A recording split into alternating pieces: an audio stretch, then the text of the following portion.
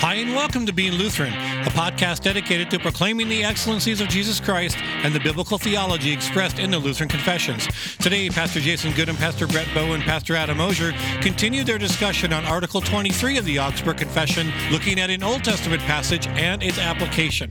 In this episode, Adam, Brett, and Jason talk about matters of sexual immorality and marital intimacy.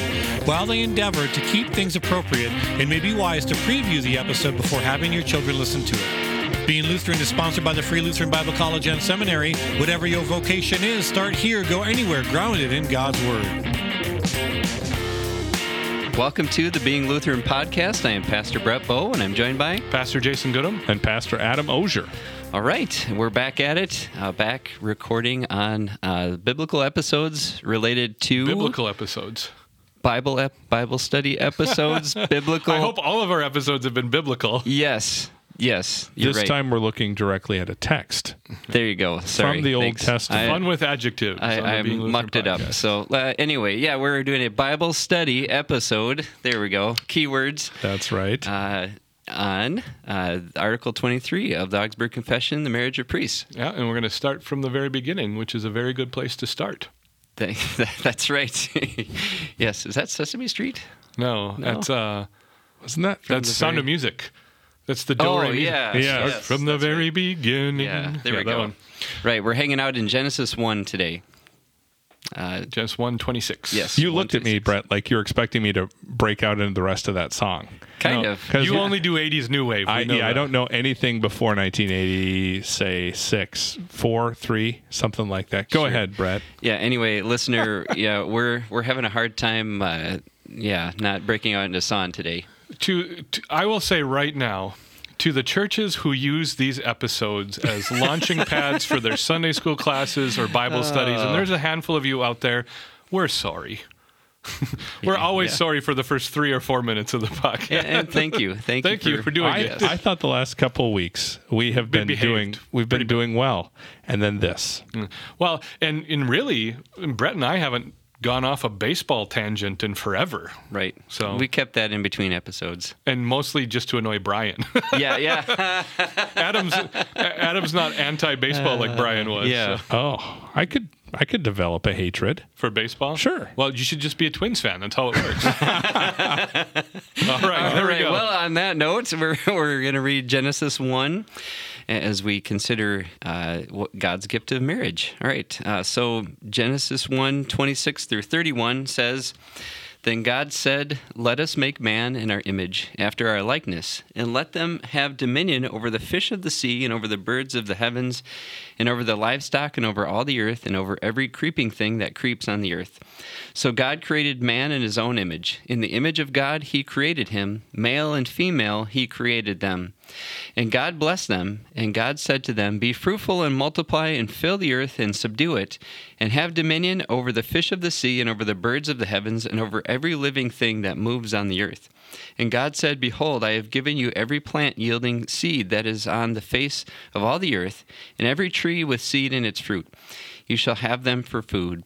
And to every beast of the earth, and to every bird of the heavens, and to everything that creeps on the earth, everything that has the breath of life, I have given every green plant for food.'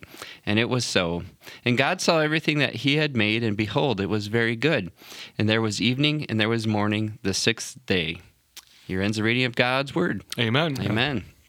Amen. All right. Well, Genesis 1, what's the rationale for bringing this into the discussion that we've been having? First off, closed circuit to Pastor Brian Rickey. I am really sorry for doing this Bible passage and not making it about the Trinity. Yeah, right. We're really sorry. We're just not going to spend a whole lot of time there. I think we can get there if we need to. If you want to go and back and listen, we did that. We've done this episode? We've done this passage? No. When Brian was with this episode 158, we did talk about Genesis 1 and 2 in light of the Trinity. Okay, there we go. So anyway, Brian Brian had his day anyway. All right, never mind, Brian. Yep. In this one, it's really been several episodes that we've done a deep dive on vocation. We've kind of grown out of that a little bit. Sure. But this is where it's at, is that we need to ground our understanding of celibacy, of sexuality, of sexual immorality and appropriate sexual behavior, that needs to be grounded in the realm of vocation. And the vocation is grounded in the realm of your neighbor. And where the church has gotten this wrong and where purity has, been upended in all of this is through the objectification of others. Now, primarily, that is the objectification of women by men, but not exclusively. Men are also objectified. So our starting point for understanding the vocation of the marriage relationship goes back to God's creation on day 6. In verse 27, God created man in his own image. That is the race of man. That is human. Mankind. Yeah, mankind in his own image. In the image of God, he created them. Male and female, he created them. And what it means is both sexes as humans are created in the image of God, that they are God's creatures. And any theology built forward from here has to be done without the objectification of one for the other. Yeah. Yeah. I think that your words of how this is grounded in the creation order is important. I think that God has created this design, and every perversion that we see of human sexuality stems from a fundamental misunderstanding of this text. I think it comes back to that all the way down the line. And then you go into chapter 2, of course, and you see the creation of Eve, which we did choose not to cover fully in this particular passage, but it's obviously in the context. That whole picture is there. I find it interesting. I want to bring baseball into this, guys, believe it or not. Okay? Yes. This is the first time I've really felt like you're a good part of the podcast. A part of this. Thank you. Thank you. Yeah, me too, actually. You finally come into your own. Yes. So a few weeks ago now, as you're listening to this, there was a baseball event. What do they call them? Games. Baseball thing. Games, yes. And during that game, it was during Pride Month, where there's a celebration of, This was a White Sox game. Things that are not, and it was a Tampa Bay Devil Rays game, and they were playing Tampa Bay Rays. Bretts. They dropped the devil. Oh, about they dropped the devil. Ago. Well, Tampa Bay Rays. See, that's how Sorry, so man. now am I not part of the podcast anymore? No, where you're B squad. And They're Brett's playing my White team, Sox. my Are they squad. still the White Sox, or are they just the lesser Sox? They're still the White Sox. I believe they're referred to as the abominations of desolation. But No, they're apologizing for their whiteness. Oh dear! All right, This got out of hand quickly. all of the Way to be political Adam. things right Yeah. away. Yeah. No, but that event where they were wearing patches, I believe, and hats, as I understand it. Yep. I follow that as pop culture. I don't follow it was basically a rainbow logo. a logo that involved the rainbow, which is another part of Genesis that we could cover and discuss. But Genesis several 9. players, as I understand, pitchers, did not, agree to wear that, so they didn't. And one of them made a comment to some degree of, hey, as a Christian, I said, hey, we love to welcome them at our games and glad they can enjoy what we do. But as a Christian, I can't stand behind that lifestyle because I think, because of this. Now, it was interesting hearing this, and this is a few weeks ago as well, but Andrew Walker, who's a professor of ethics at Southern Seminary for the Southern in Louisville, Kentucky, he talked about it, and he said, it's interesting. Good point. Fully agree with them, but I would take it a step further. It's not just I disagree with those things because I'm a Christian. I disagree with these things because I believe that the God of the universe, the God of Christianity, is the God of reality, and how he designed all of these things is exactly how it ought to be. And so he commended the players, but he said, look at this text, look at the creation order. God made this design for a reason. He put it out there. He's made these structures, boundaries, if you will. He's given these vocations in which to exercise these things. And anytime we go outside of that, anytime we leave that creation or design, we're going to end up perverting something.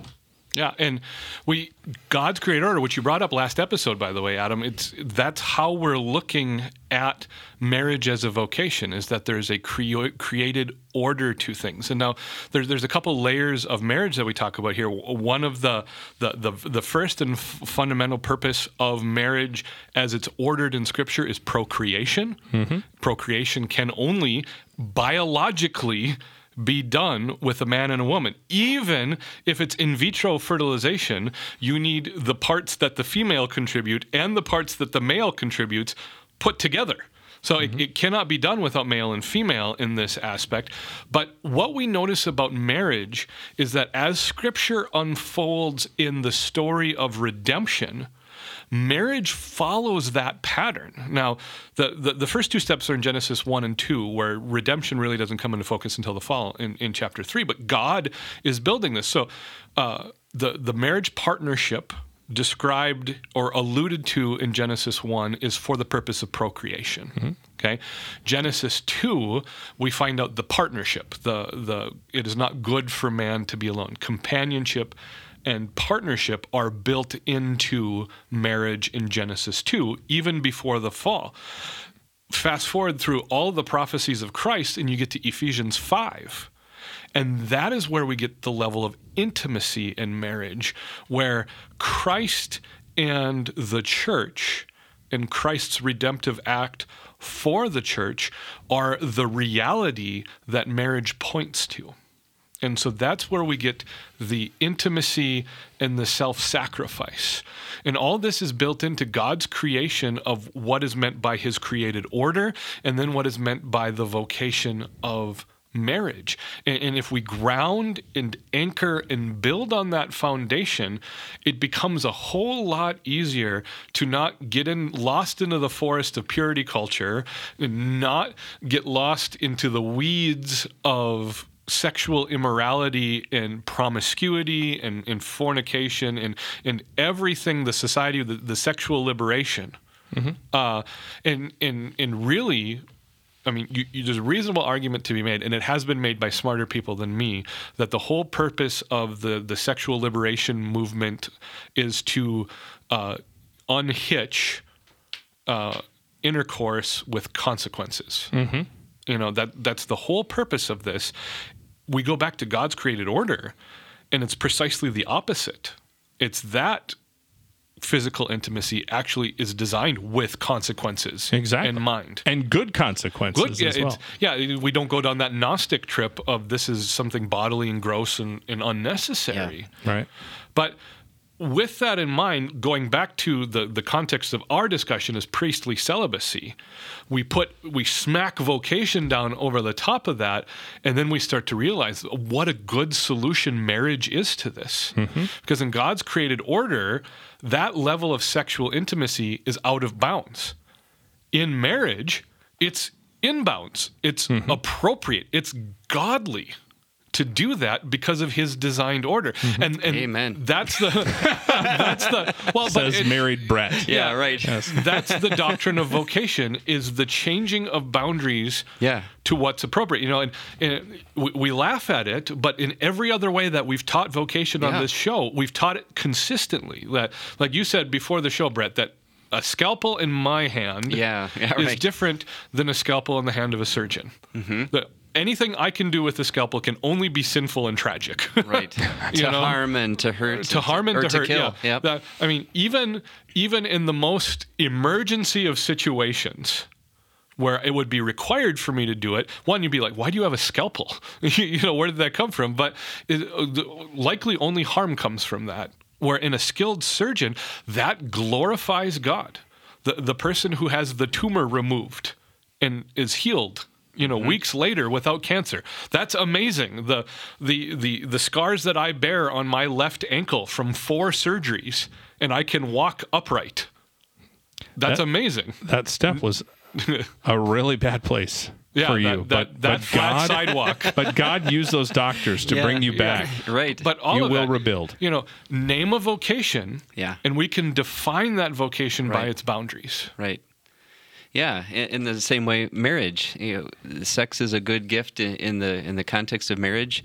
It's a loving thing. Yeah, Yep. A love and a necessary thing, because it's part of intimacy is communication.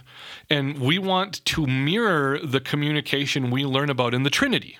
There you go, Brian. Hey, we got to it. Yeah, shout out, Brian. That's where we get this idea, that perfect, unified communication ending in a united purpose. That's what we're looking at. Now, we can only reflect that dimly because we're sinners. But that's the whole point. And that's how this conversation needs to be couched. That's where we need to recapture everyone with the good intentions who's done this poorly and everyone with the bad, sinful intentions who's completely abused this over the centuries. This needs to be recaptured with the doctrine of vocation.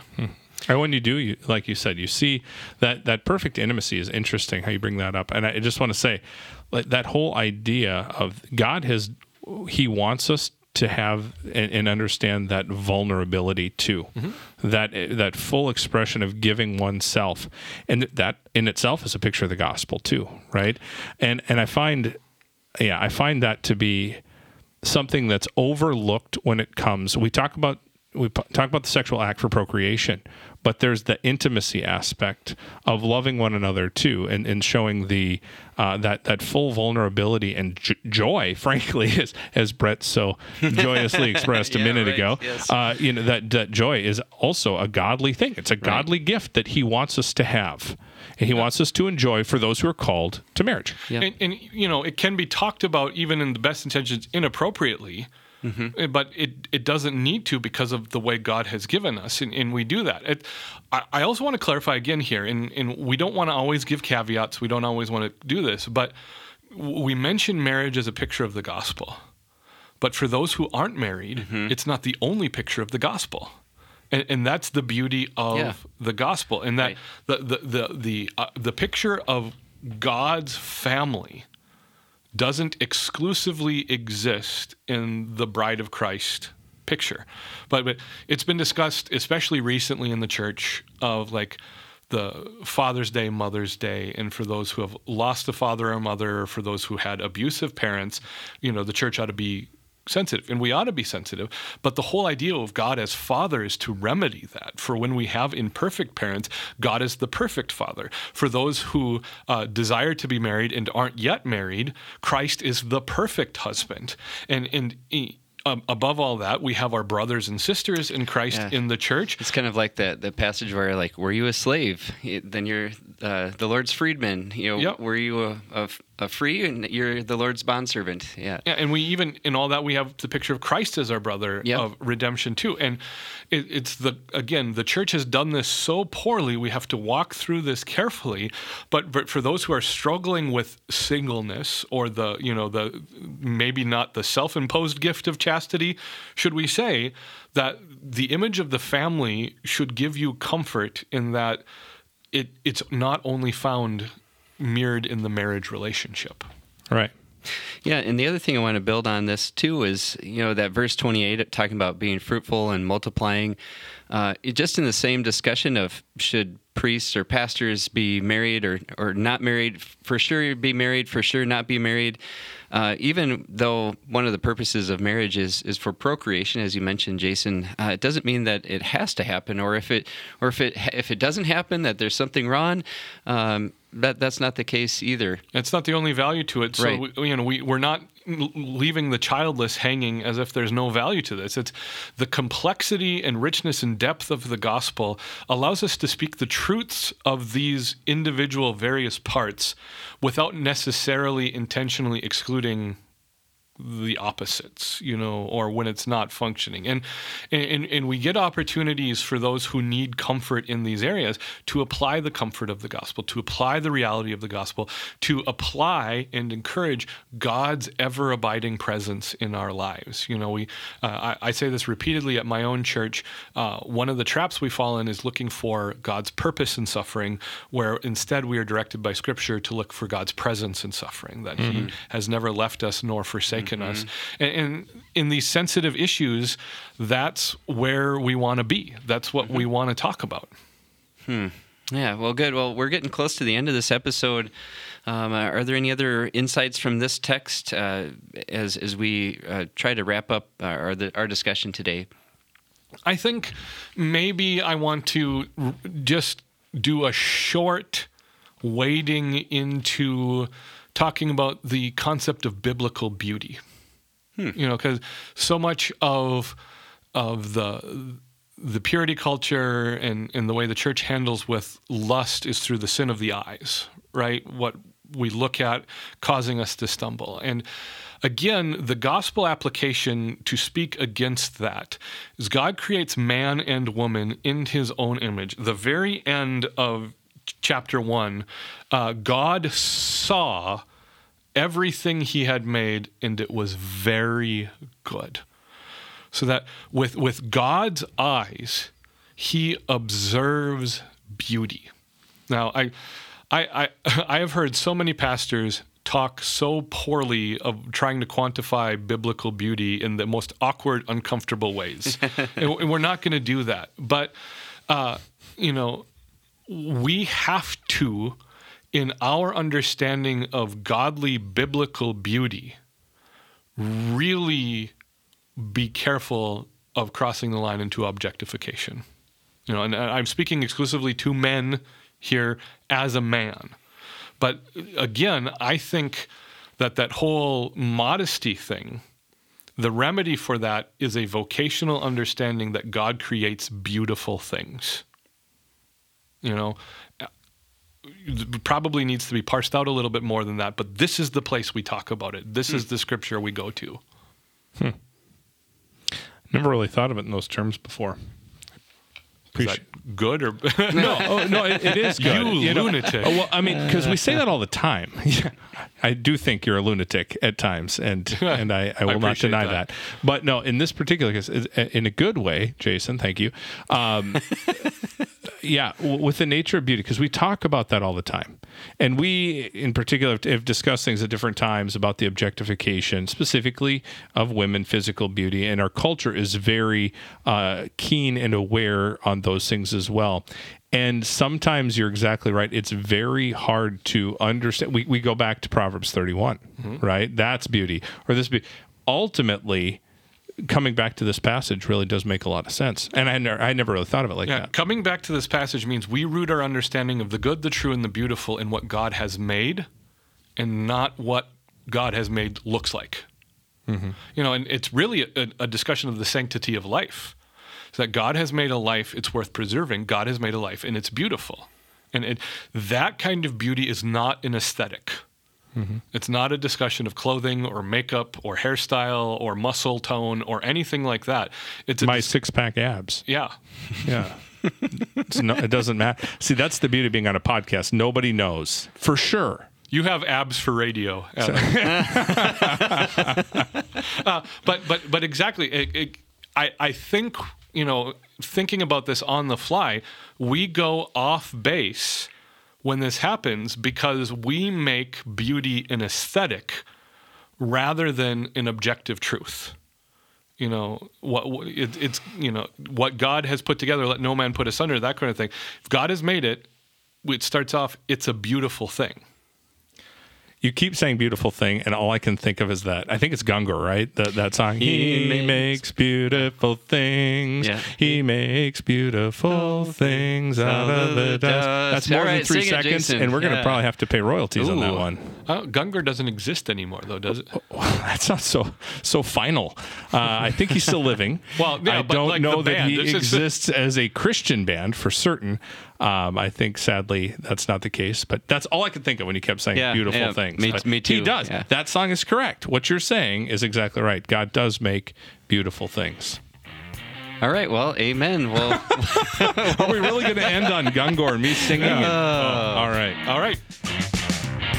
Thank you for joining us. Please look us up on the web at beinglutheran.com. Also, invite a friend to check us out on Spotify and iTunes. Please join us next week as Pastor Jason, Pastor Brett, and Pastor Adam wrap up their discussion on the Augsburg Confession, Article 23, looking at a New Testament passage and its application. For the latest from the Free Lutheran Bible College and Seminary in Plymouth, Minnesota, visit flbc.edu. God bless you and have a great week.